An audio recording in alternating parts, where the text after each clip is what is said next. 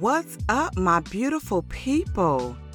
You are now listening to Posi Vibes with your host, Chloe. What's up, y'all? Tune in and let's vibe. What's up, y'all? I hope everyone had an amazing week. Today there is no episode. I know.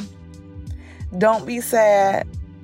However, I do have some food for thought. So I'm bringing something. It's titled Half Full.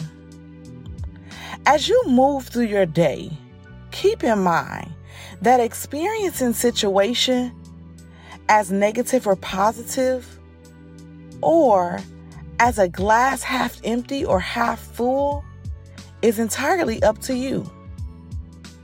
Which will you choose? Look back on the past 48 hours. How could you have viewed your situation as half full?